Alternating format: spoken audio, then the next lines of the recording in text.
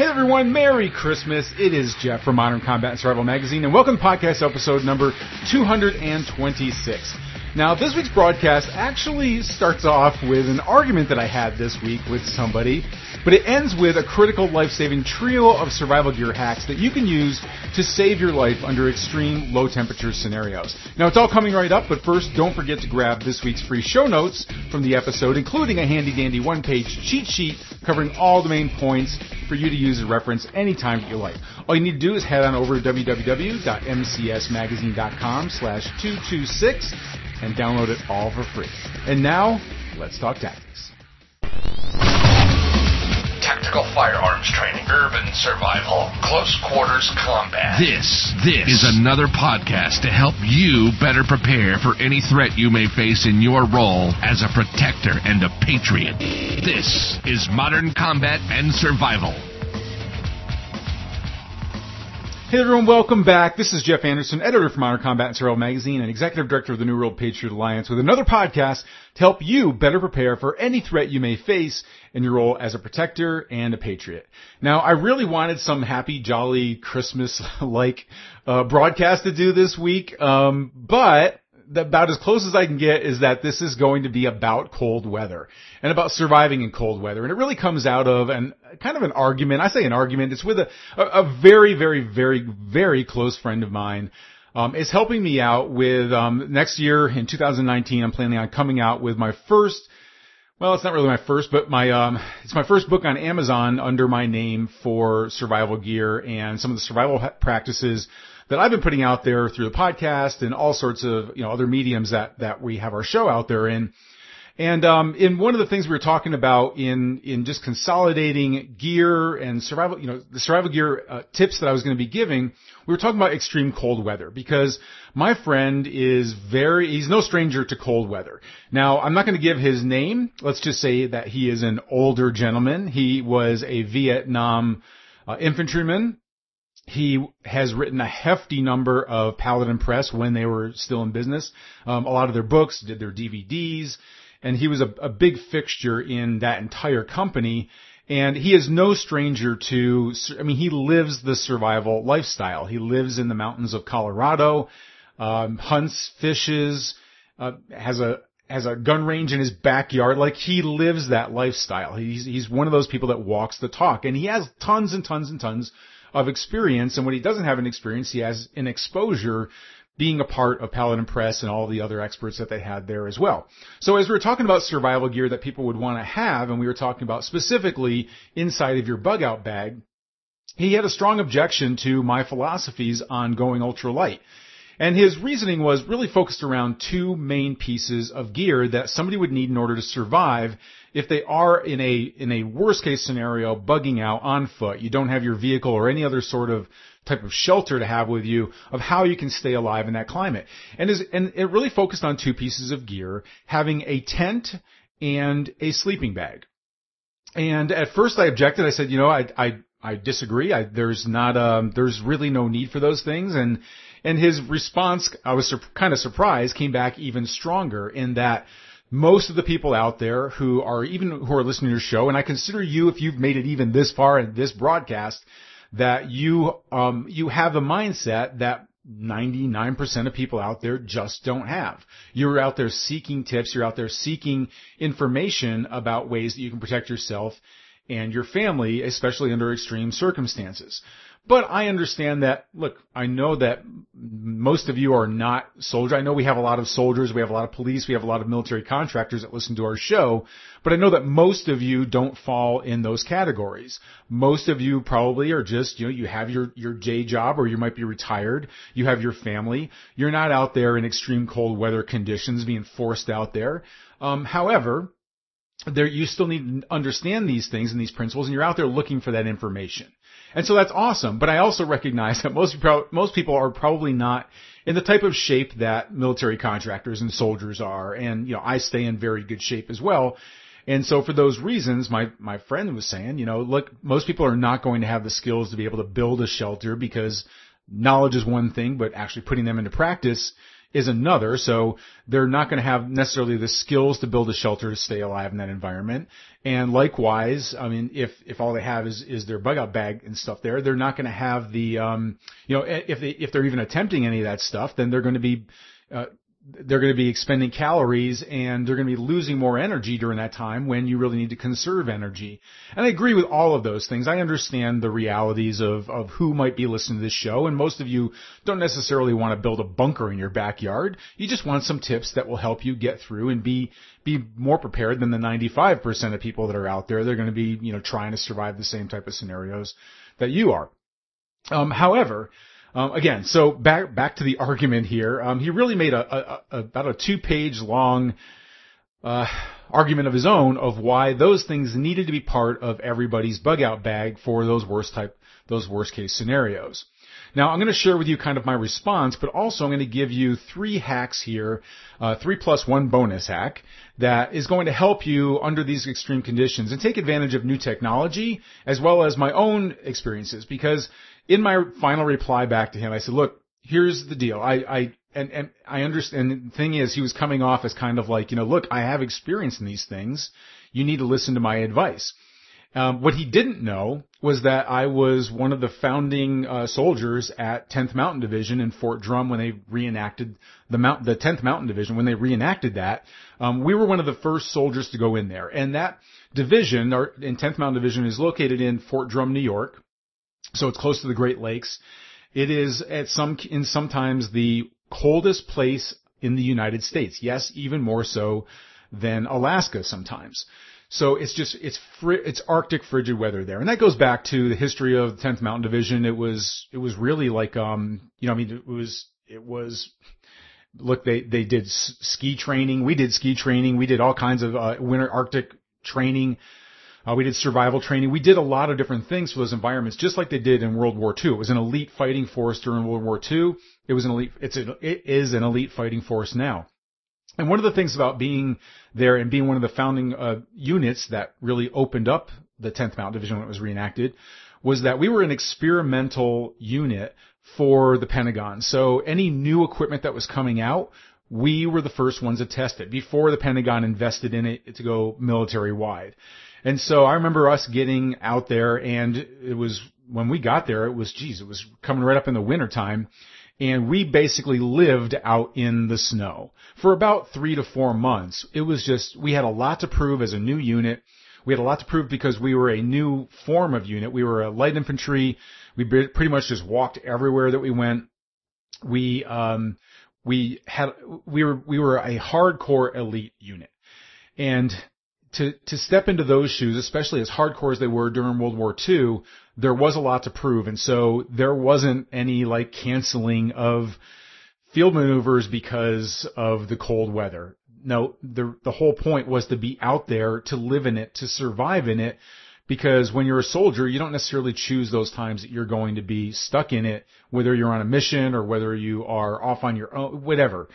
And especially for me, as being a forward observer and in long-range reconnaissance, we were out there oftentimes without a unit. So we were off, it might be just us, typically not alone. We would have either a radio telephone operator with us or one other person that we were out there with in long-range reconnaissance. But essentially we were out there by ourselves in hiding behind enemy lines, taking in intel, calling in artillery fire, calling in air support, all sorts of things, right? So we didn't have a lot of resources. A lot of times, all we had to live on what was in our backpack. All right. So this is why bugging out and the realities of bugging out in a disaster scenario, yes, are near and dear to my heart, and why it's one of the areas that I've chosen to really focus in on to help people understand the realities of what that is. So once he realized that I was in the 10th Mountain Division, he walked everything back. It was like, whoa.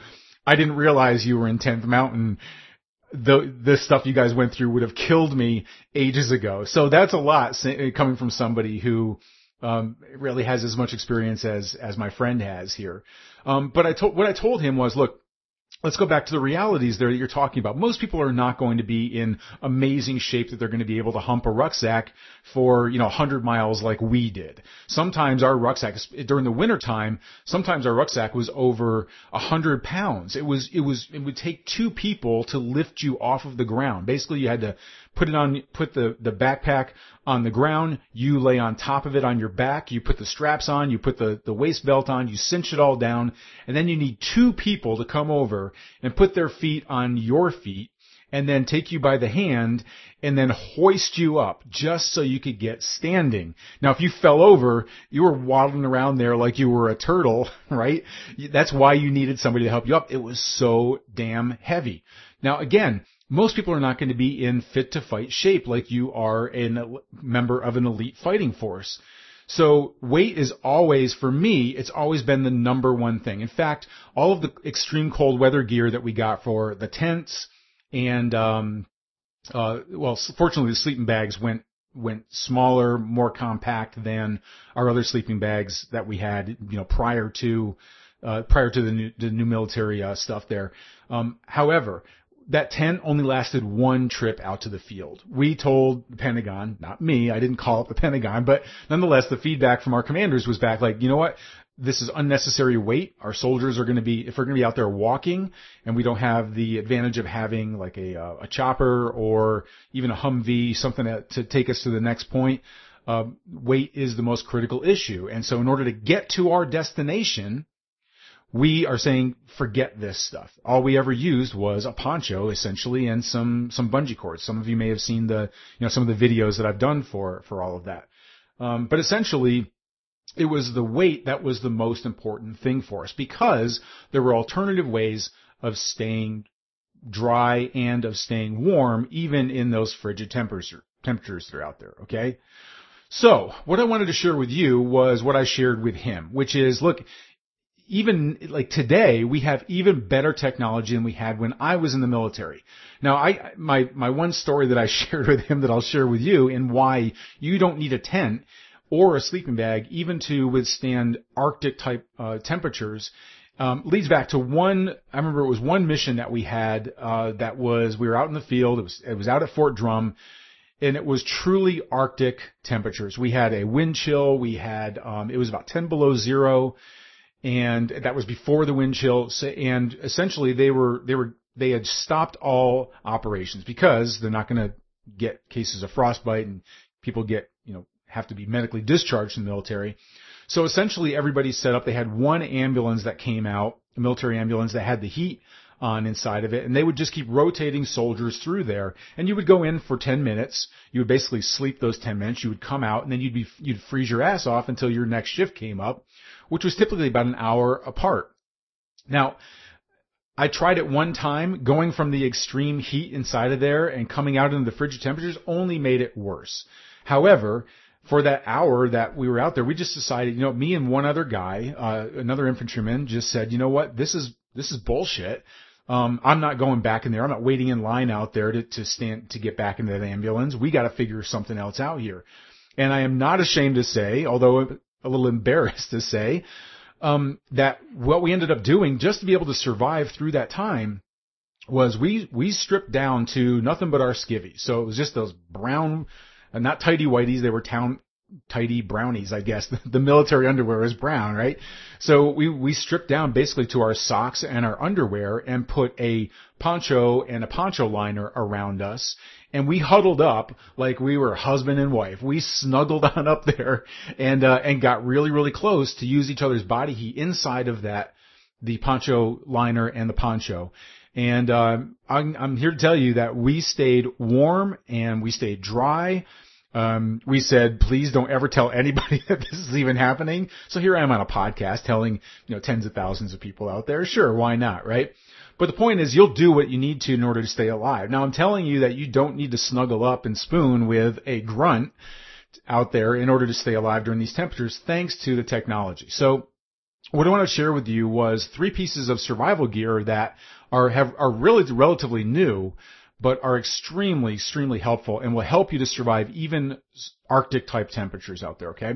So, item number 1 is the Tact Bivy.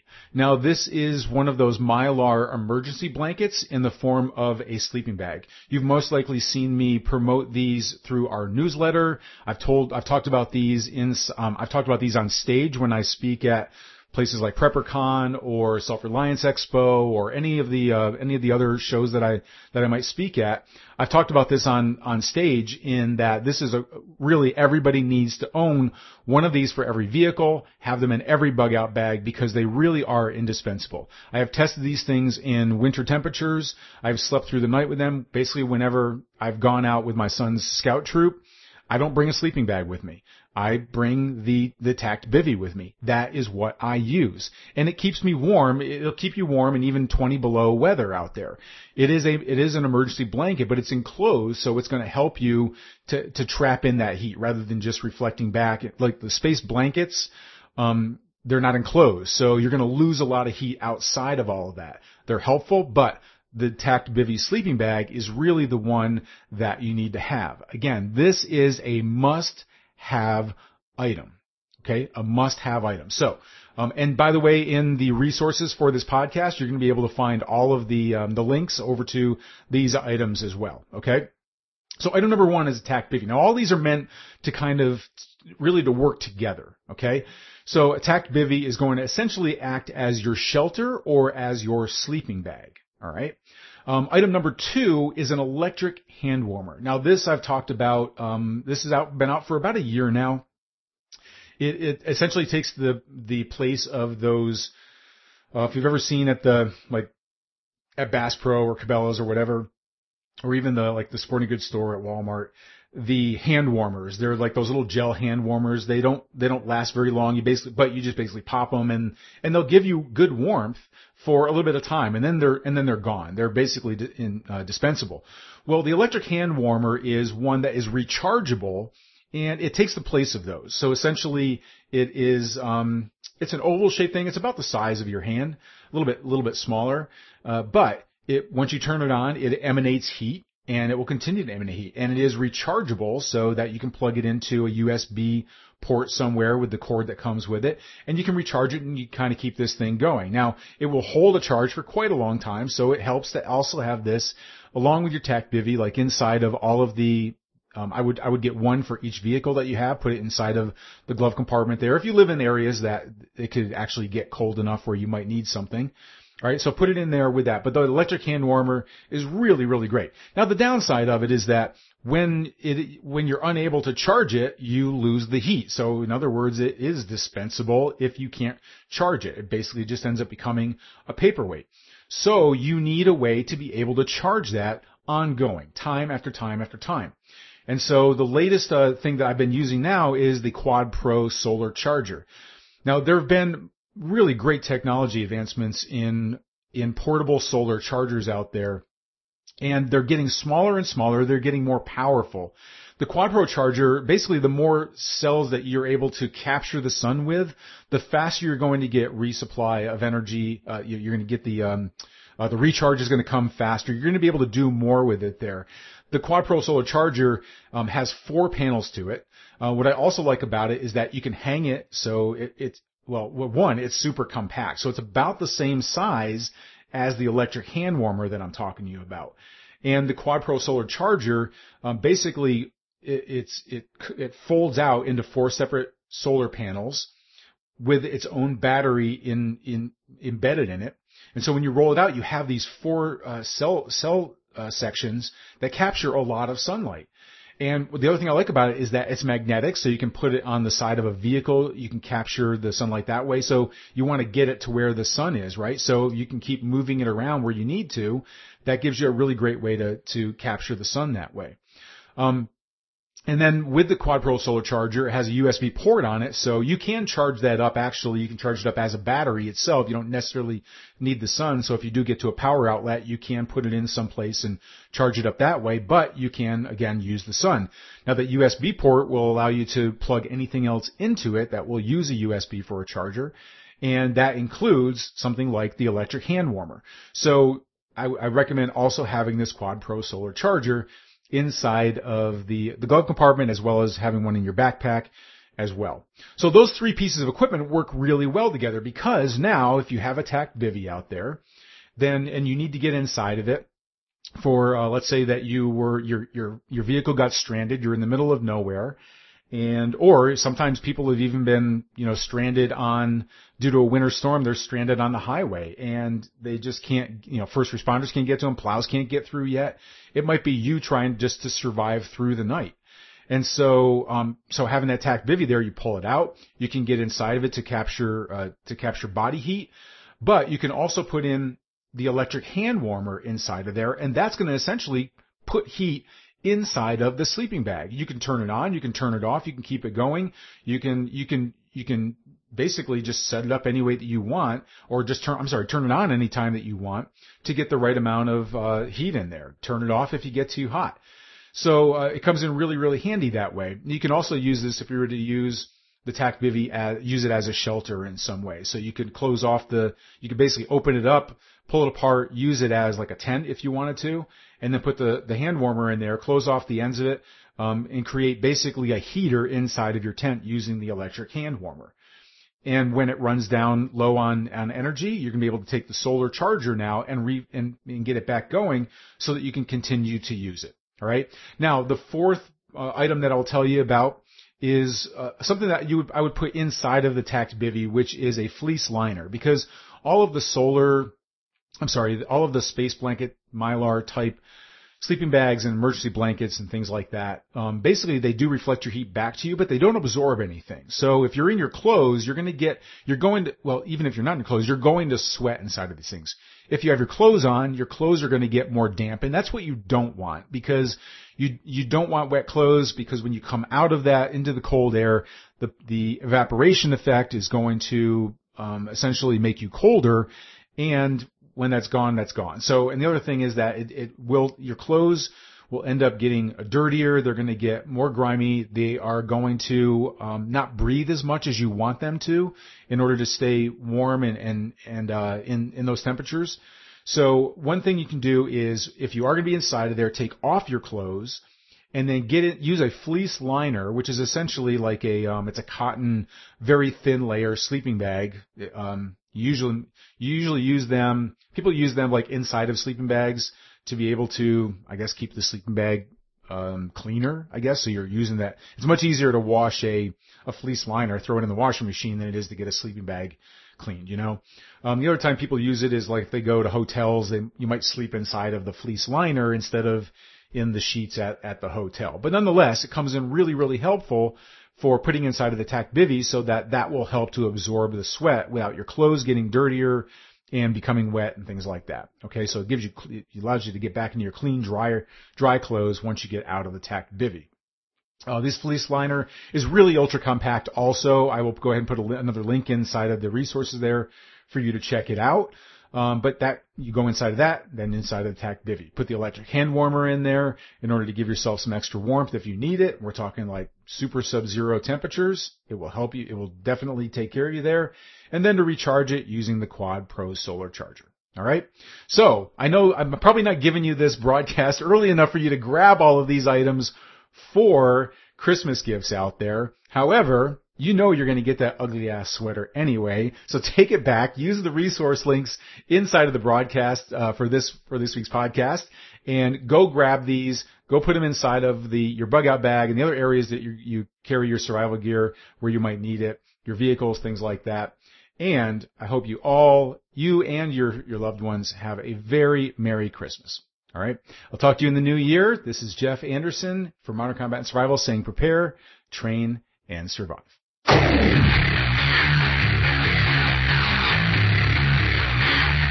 This has been Modern Combat and Survival. We hope you've enjoyed the show. You can help us out by rating our podcast on iTunes and leaving a comment.